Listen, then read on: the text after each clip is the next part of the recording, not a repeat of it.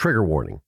This podcast discusses themes centered around emotional, physical, and sexual violence. While the stories of the survivors are meant to be inspiring and informative, listener discretion is advised. If you are struggling with any of the aforementioned issues, links to resources can be found in the show notes of today's episode. One of the things that I've always felt was kind of sad about my own case, like your case, for instance, right? Like you're talking about your dad murdering your mom and you playing a very central role in solving that crime, but also being under threat because of that crime.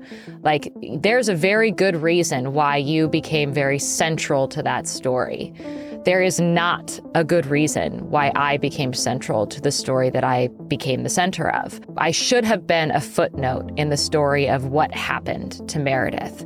I had two other roommates, and a lot of people don't even know they exist. And that would have been my story. I would have basically been like one of those roommates who just happened to be living in the same space as this young person who was so horrifically, raped and murdered in her own home. Hi, survivors. I'm Tara Newell. And I'm Collier Landry, and welcome to the Survivor Squad podcast. Yes, welcome. So, Tara, we have a really big guest for today's episode. Oh, yeah, we do. I just finished a 12-hour audiobook on her that she wrote herself, and I just could not. It was so intense. The story was incredible because what she had to go through to get out of this. It was an ordeal, yeah, right? It was an ordeal. I just watched her documentary. You read a book, but I'd rather watch a documentary. Well, probably because you made one, right?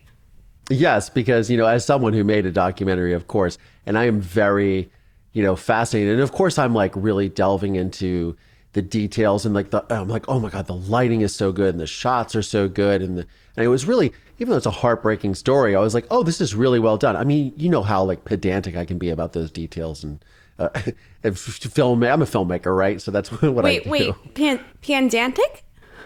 Pedantic. Pedantic. Pedantic. See, pedantic. Wait, tell me about this word. Is that your word of the day? So I guess we have to have a word of the day because, I'm like a wonk for my vocabulary. So yeah, pedantic would be the word of the day. And, should I just go to Google and just share the definition? Let's just do that. Please do. I just really want to know what it is. The definition of pedantic is someone who is very concerned with the details of a subject and tends to overtly show off their knowledge. Yeah, definitely. An example of someone who is pedantic is a person at a party who bores everyone while talking at length about the origin and details of a particular piece of pottery. Well, I don't think you're boring. I do think that maybe perhaps I could be a little bit overt in... Do you talk to people about pottery at parties, though? Is that what you do? No. No? That would never be something that I would discuss. Well, one time in high school, I did the pottery class and stuff. That was fun, an experience. I think when everybody thinks about pottery, they think about ghost. So, Ghost? Anyways, yep. Okay. And now our age gap is showing right now in front of everyone. There's a movie, Patrick Swayze, Demi Moore. There's a scene. Oh, there's okay. a throwing wheel. Okay, I haven't seen that movie. Oh boy, Unchained Melody. I mean, the whole thing, the whole, every reference is lost on you, and that's okay. That is okay because you know what? We're here to talk about Amanda Knox, who is our guest for today. And one of the things that I was realizing is, how we got together with this podcast, right? Is, you and I were talking about how when you become a public figure in the true crime space, or even if you don't become a public figure in the true crime space, your story just becomes public. Yeah. Everyone seems to have an opinion on you and who you are and what your story is. I mean, you've experienced this with your story and the television show Dirty John. Oh, yeah, yes? Absolutely. Everybody is like, oh, Julia Gardner, you did this, you did that. I'm like, Wait, no, someone portrayed me on TV. That wasn't me. Yeah, but also they think that there's a particular narrative that have led to the events that occurred, right? And so you have to Oh, yeah, like the victim shaming and stuff. victim shaming, victim blaming. I mean, I know for myself, look, I put myself out there. I made the film A Murder in Mansfield. I am in it. And I know what it's like to face, scrutiny for that. And, look, my father murdered my mother. So I've had to constantly live under that veil of scrutiny since I was 12 years old. So there was an article in The Atlantic last year, and the title was Who Owns Amanda Knox, right? Yeah. She wrote the story for The Atlantic, and it says, 14 years ago, I was wrongfully convicted of murdering my roommate. Ever since, the world has believed it can tell me who I really am. That is one of the things that makes us unique with this podcast. We, as survivors, can really engage with another true crime survivor. We can understand her on a different level where, everybody's story is different. And we can't say that we fully understand that person, but there's a part of like a squad. It's a squad that really no one wants to be a part of. Yeah, absolutely. Because we wish that we had these fairy tale lives that exist, but unfortunately we don't. But it's interesting because I feel like one of the things when you are in this public domain of true crime is that people can sort of tell you who you are. Yeah. Oh, you're like, for example, you're just the girl who killed John Meehan in self-defense. And did you murder him? Did you do this? There's a lot of scrutiny that's coming on. Why did you get away with that? Weren't you arrested? And you're like, well, because he came at me and tried to take my life. Yeah. Was I supposed to lay down? I mean, or do I fight back? If I didn't fight back, I wouldn't be here. Exactly. And your family probably would not be here. Yeah. So we're making the best of it. And I can't wait to dive into today's story. So let's talk to Amanda Knox. Let's do it.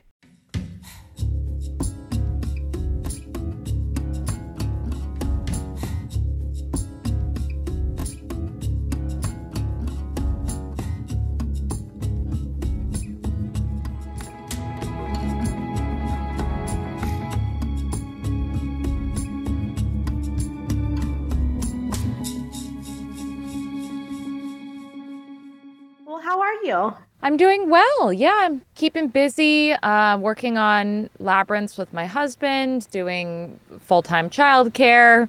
All of that adds up. So that's why I look a little disheveled today, and I'm hiding that with the headphones. You look great.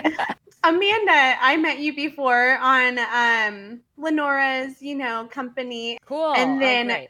Collier is like, I don't know if you saw his story, but he's another true crime survivor. Oh, man. Yeah. Well, welcome to the club. Well, I wanted to say, I just watched your documentary.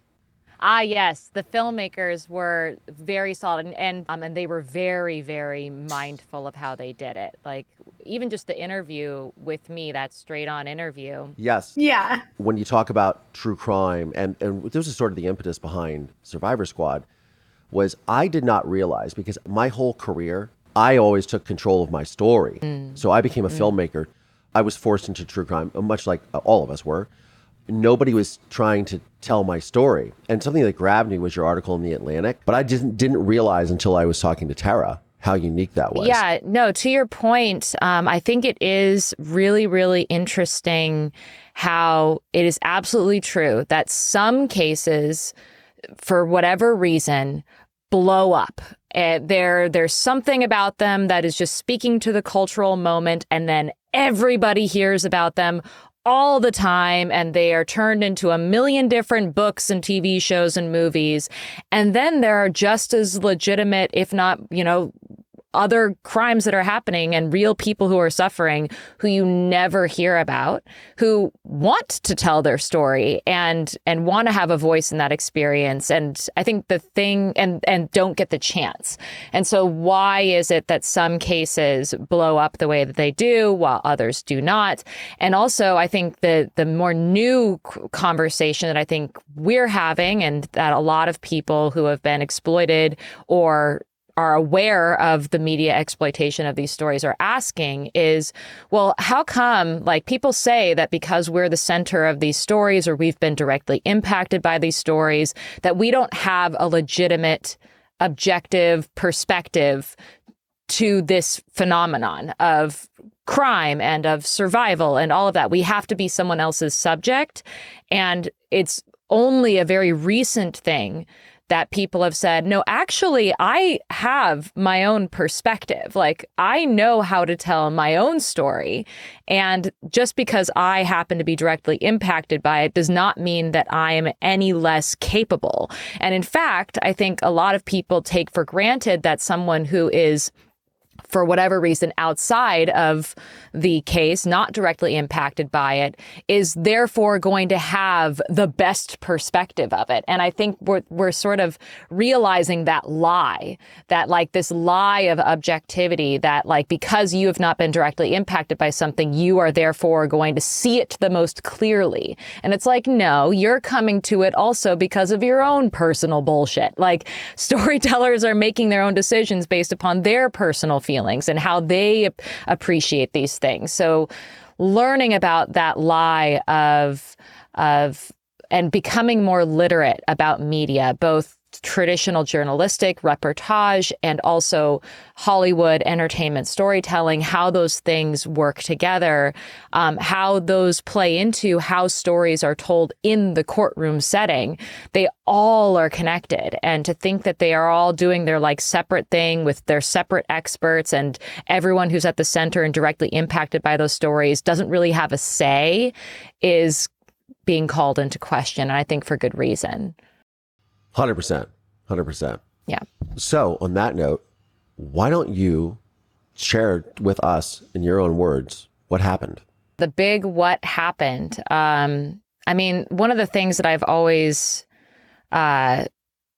felt was kind of sad about my own case, like your case, for instance, right? Like, you're talking about your dad murdering your mom and you playing a very central role in solving that crime, but also being under threat because of that crime.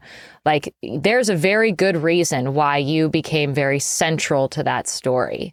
There is not a good reason why I became central to the story that I became the center of. I should have been a footnote in the story of what happened to Meredith. Yep. And I had two other roommates, and a lot of people don't even know they exist. And for that would have been my story. I would have basically been like one of those roommates who just happened to be living in the same space as this young person who was so horrifically, raped and murdered in her own home while studying abroad. Like, that is the story of Meredith. Is she went to study abroad, as many young women do. And one day when she was home alone, someone broke into our home and raped and murdered her and then fled the country. What's really sad is that it's not that extraordinary of a story, as horrific as it is. People breaking into people's houses and murdering them, and burglaries gone wrong, unfortunately, happen pretty often, and they don't tend to get a lot of media attention. In this case, it did get immediate international attention because it became immediately an international story. This young woman was studying abroad. She had everything going for her, and it was a horrific crime that came about in this very small, sheltered town where there were a lot of students. There was a huge student population in Perugia, and murders were not something that you heard about. This wasn't, New York in the 80s where there's a murder every block. Like, this is Perugia, where the last time there was like a big, murder scandal was like back in the 80s. Like, this was unheard of.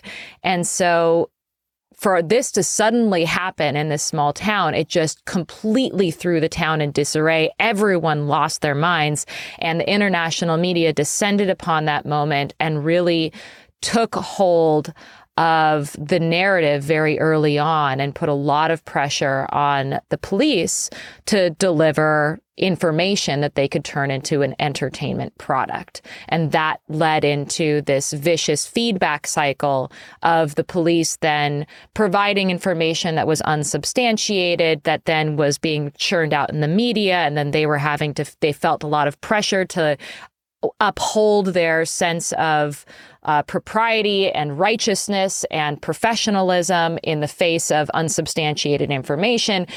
It was a perfect storm. And I just happened to be stuck in the center of it because I was one of Meredith's roommates, and I was the first of the roommates to come home and discover the crime scene.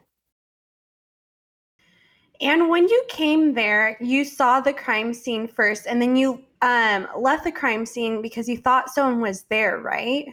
Yeah, so when I first came home that day, when we say discovered the crime scene, I did not stumble upon Meredith's body. And in fact, I never personally saw Meredith's body in person.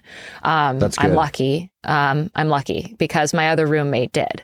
What I came home to was a number of odd things around my house. My front door was open. There was a few drops of blood in my sink. There was some feces left in the second bathroom toilet. All things that pointed to something is off, but at the time did not suggest to me that some horrific crime had occurred. I just didn't know what was off. I knew that something was wrong. And so I went to I had spent the night at my boyfriend's house. I went back to my house to take a shower, change my clothes, get ready to go off for a romantic weekend with my boyfriend. And I was like, ooh, something feels off.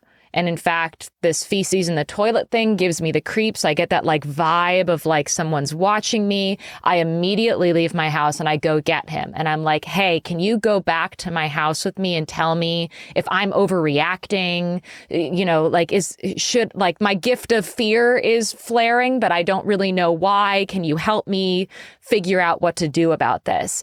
He goes back with me. We do a little more poking around and we discover in my other roommates' bedrooms that there's been a break-in, that there's glass everywhere. A rock was thrown through the window.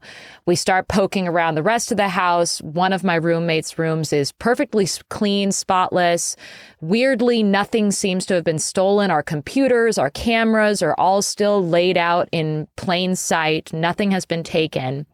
But Meredith's door is locked. And we call the police, we call my roommates. Two of my roommates don't answer their phones, but one of them does. She meets us back at the house. The police descend upon our house.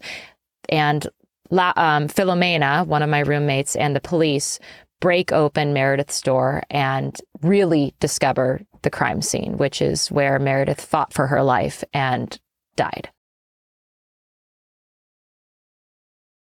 So, wow, I can't even imagine. What was it like to receive that news in that moment? Well, receiving that news is a very generous word because the way that it was the way that I first discovered that Meredith had been murdered was kind of chaotic and frantic. Everyone started screaming in Italian very fast. And so I did not see into Meredith's room. I was in the kitchen talking to another police officer, telling him about what I had seen when I first came home. I was telling him, here's this break-in. And then the other police officer went with Philomena to open Meredith's door. And so I did not see in. All of a sudden, people started yelling in Italian. And I understood a word here and there. I understood, blood. I heard someone say blood. I heard someone say foot. I heard someone say Meredith. I heard someone say wardrobe. But all of this all scrambled together with people talking over each other, yelling, crying hysterically, and pushing us out of the house into the driveway. Just all of a sudden, our house is closed off as a crime scene, and I have no idea what is going on. And so it actually took quite a long time for me to get confirmation about what was even seen in that room. Because again, everyone was yelling and talking over each other in Italian, and I couldn't understand what people were saying. So it was we were questioned by police. We were sort of separated and isolated from each other. And over the course of that morning, I got word from Philomena and from Philomena's friends who were with her that, yes, it was Meredith's body. And Meredith's body was found on the ground, covered by a blanket with her foot sticking out, that there was blood everywhere. And later, when I was taken to the police office, I was informed by a police officer that Meredith had been stabbed to death. So it was, again, like it was this like slow unraveling of information for me, because I didn't see what happened to Meredith. I didn't see into her room, and I couldn't understand what everyone was saying. So it was a very confusing time period for me. Very like shock, not really knowing what's going on, being confused about what I was supposed to do. That was my feeling, was being unsure of what was actually going on, what I was supposed to do. Watching one of my roommates, Philomena, just like losing her mind, crying hysterically, and I did not know. Well, I'm so sorry. Yeah, it was, I think that one of the other things that took me a long time to really understand was like really fully comprehending the gravity of the situation, because sure, of course, it's so surreal. It's like, yes, like you don't wake up one day, you're going about your business and think somebody you knew was murdered and you're about to find out. Like it's such, it felt, I definitely felt in those early days like I was like it was absolutely surreal. And I felt like, especially because here I am in this foreign place where like everyone around me is not people I know. Like everything was new and foreign and strange and delivered to me in bits and pieces. And so it took me a second to like fully comprehend and appreciate what was going on. And even after I was, put handcuffs put on me and I was brought to a prison cell, I didn't fully understand what was happening to me, to the case, anything. That is wild. It takes me to this moment in the film when they have that, obviously somebody's, filming for the press and your boyfriend is comforting you. So now with you describing what happened, you literally are probably going, baby, what's happening? Yeah. I don't understand what they're saying. What is going on? Yep. It's so interesting when we talk about the way that the media or the fantastical Hollywood machine weaves all these parts and pieces together to come up with a good story, right? Right. And how they make it seem like, oh, this is, after she's committed this horrific crime. This is just staggering to me that, first of all, I didn't know you had 2 other roommates. And right. It's just, and they have to break open a door. Did you know that they actually caught the guy who did it? No, I know that G'day is still in prison, correct? No, he's been released from prison. He has. Okay. Yeah, he served 13 years. He was swiftly convicted. Swiftly and relatively quietly convicted, yes. Separately from me and Raffaele. And then they went after you, is that correct? So talk about that. Yeah, because they arrested us first. Yes. Right? So, so the way that this is interesting for a lot of wrongful conviction stories, because generally when you hear about a wrongful conviction story, you hear about a case where a real murder happened and they just happened to have gotten the wrong guy. And one of the big obstacles is you say, well, we have this DNA and we discover it's not person A that we thought, it's actually person B who went on to commit more crimes. And so that's a really standard story that you hear in the wrongful conviction community. It's very, very shocking and more uncommon to hear a case about how they got the right guy, but they also decided to go after an innocent person. And in this case, me and Raffaele. So they they arrested Raffaele and me, my boyfriend of 5 days, for the record, who was my alibi. They arrested us and charged us with murder 4 days after the crime scene was first discovered. So before they had processed the crime scene to a great degree, right? Like they're in the process of gathering evidence from the crime scene, but they had yet to really process that evidence, to like do examinations of the fingerprints and footprints that were left in Meredith's blood, like legit stuff that would point you to the person who had committed this crime. And they felt under a lot of pressure from international media to arrest someone as soon as possible. And so they brought Raffaele and I into separate interrogation rooms after 4 days of constant questioning and coerced us into signing statements. And we then were brought to jail and charged with this crime.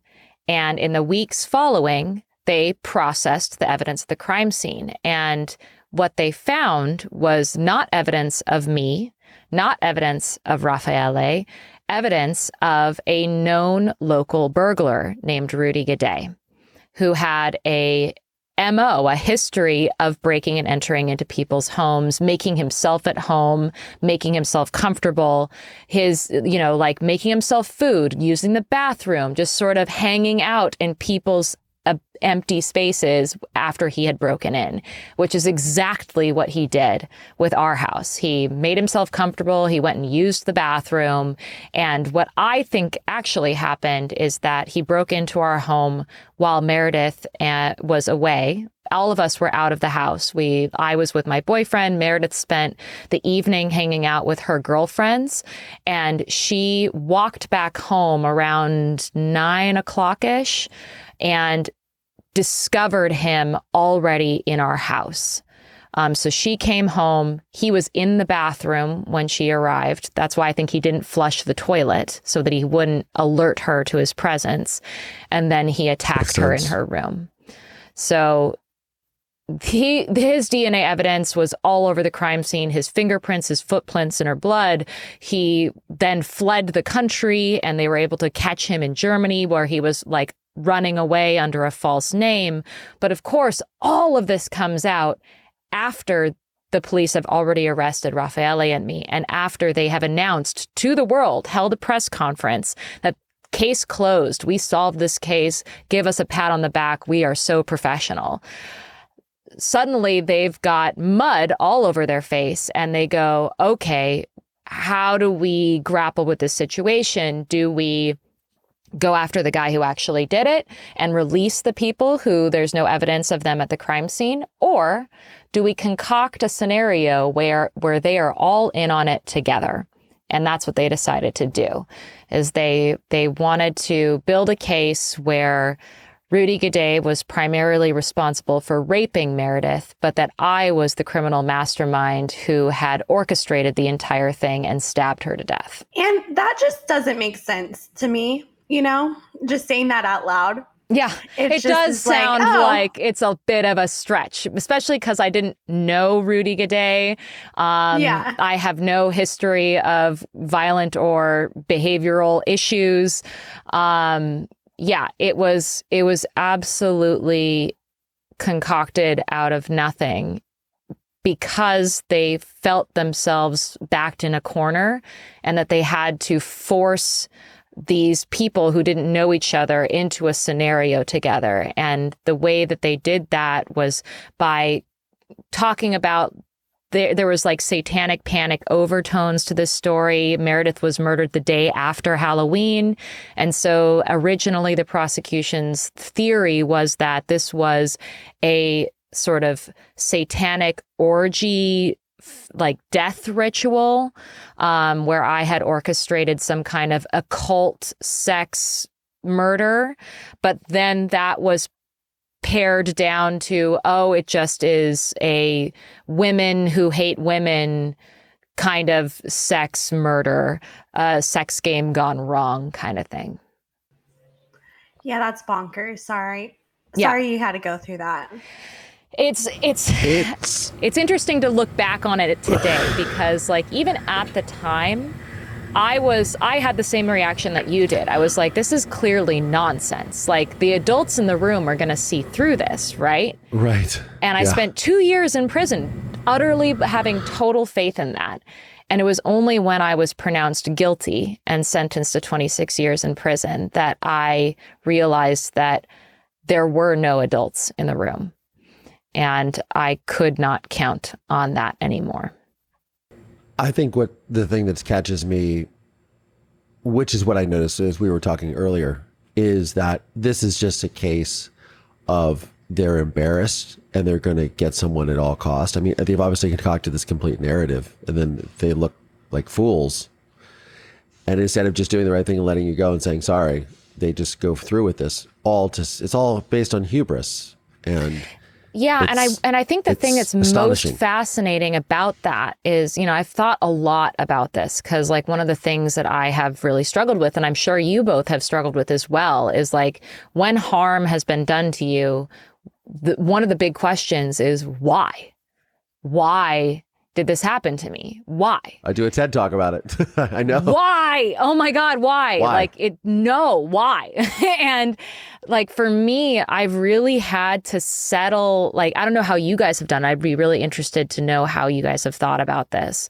But like one of the big things that I have forced myself to do is to try to put myself in the shoes of my prosecutors. And like one thing I know about my prosecutors is that they think they were right. They have convinced themselves that they had reason to believe the things that they believed. And I think one of those things is the unconscious bias that they have that like, here they are. They think of themselves as good people. They think of themselves who are like, we are justice people. We are law enforcement. We can't do wrong. And as a result, they don't recognize how their own unconscious bias is playing into their ability to look rationally at evidence. So, yeah, it's astonishing. But it's also like so human. That's what's really 100%. Scary about it. And there, you know, it's like when I confront my father in my film, because I have a whole confrontation scene with him. And he thinks I'm making a film to get him out of prison because he's a narcissist. But he tells a completely different story than he told because he testified at his trial, which is ultimately, besides my testimony, the other thing that really sealed his fate. But, you know, he tells a totally different story. And it's just unbelievable. And I'm like, I don't believe you, you know, but they concoct. It's like the mind is a very powerful thing, right? You can concoct yourself. And so that is a nature of something that like somebody that did was horrible. Right. And then on your flip side, you have something that people also did to you that was horrible, but they were trying to do it because they're self-righteous or we're doing good. So we possibly can't do anything wrong. Right. You know, and then that sort of reverse ego plays in to their sort of narrative that they've created for themselves to justify what they've done. It's astonishing. And, you know, how do you move past that, right? And how do you, as a survivor, you know, you lost many years of your life. What is your process in looking back at that? You've put yourself in their shoes, but what does that look like for you now as far as how you cope with this? That's a really good question. Although I will say that everything you're talking about with your own case just makes me want to like talk to you because on the one hand, I don't know, a part of me feels like I'm just a very, very lucky person. And there's a reason for that, right? Like you don't think, oh, the girl who went to prison for 4 years for a crime she didn't commit, she's lucky. Like, no, she's so freaking unlucky. But I don't know. I think my mind is really good at unconsciously, first of all, like finding the silver lining of things.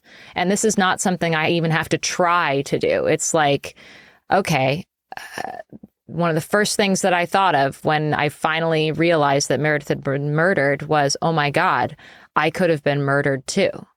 Like, if I had not met this Raffaele 5 days before Meredith was murdered, I would have been at home and I would have been raped and murdered too.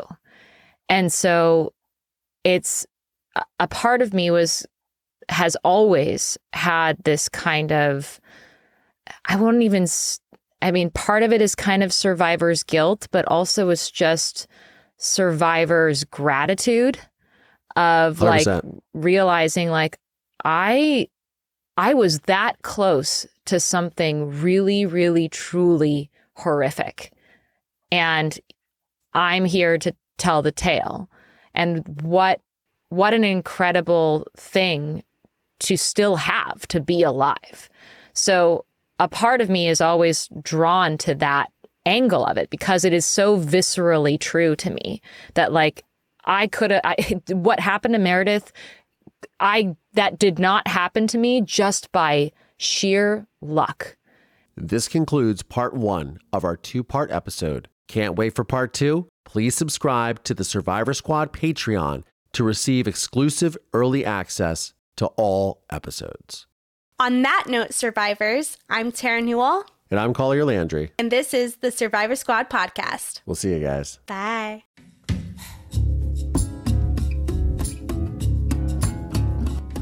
The Survivor Squad podcast is made possible by support from listeners just like you. Please subscribe via Apple Podcasts, Spotify, or wherever you get your podcasts from. And please consider supporting this program by visiting our Patreon page at patreon.com/Survivor Squad.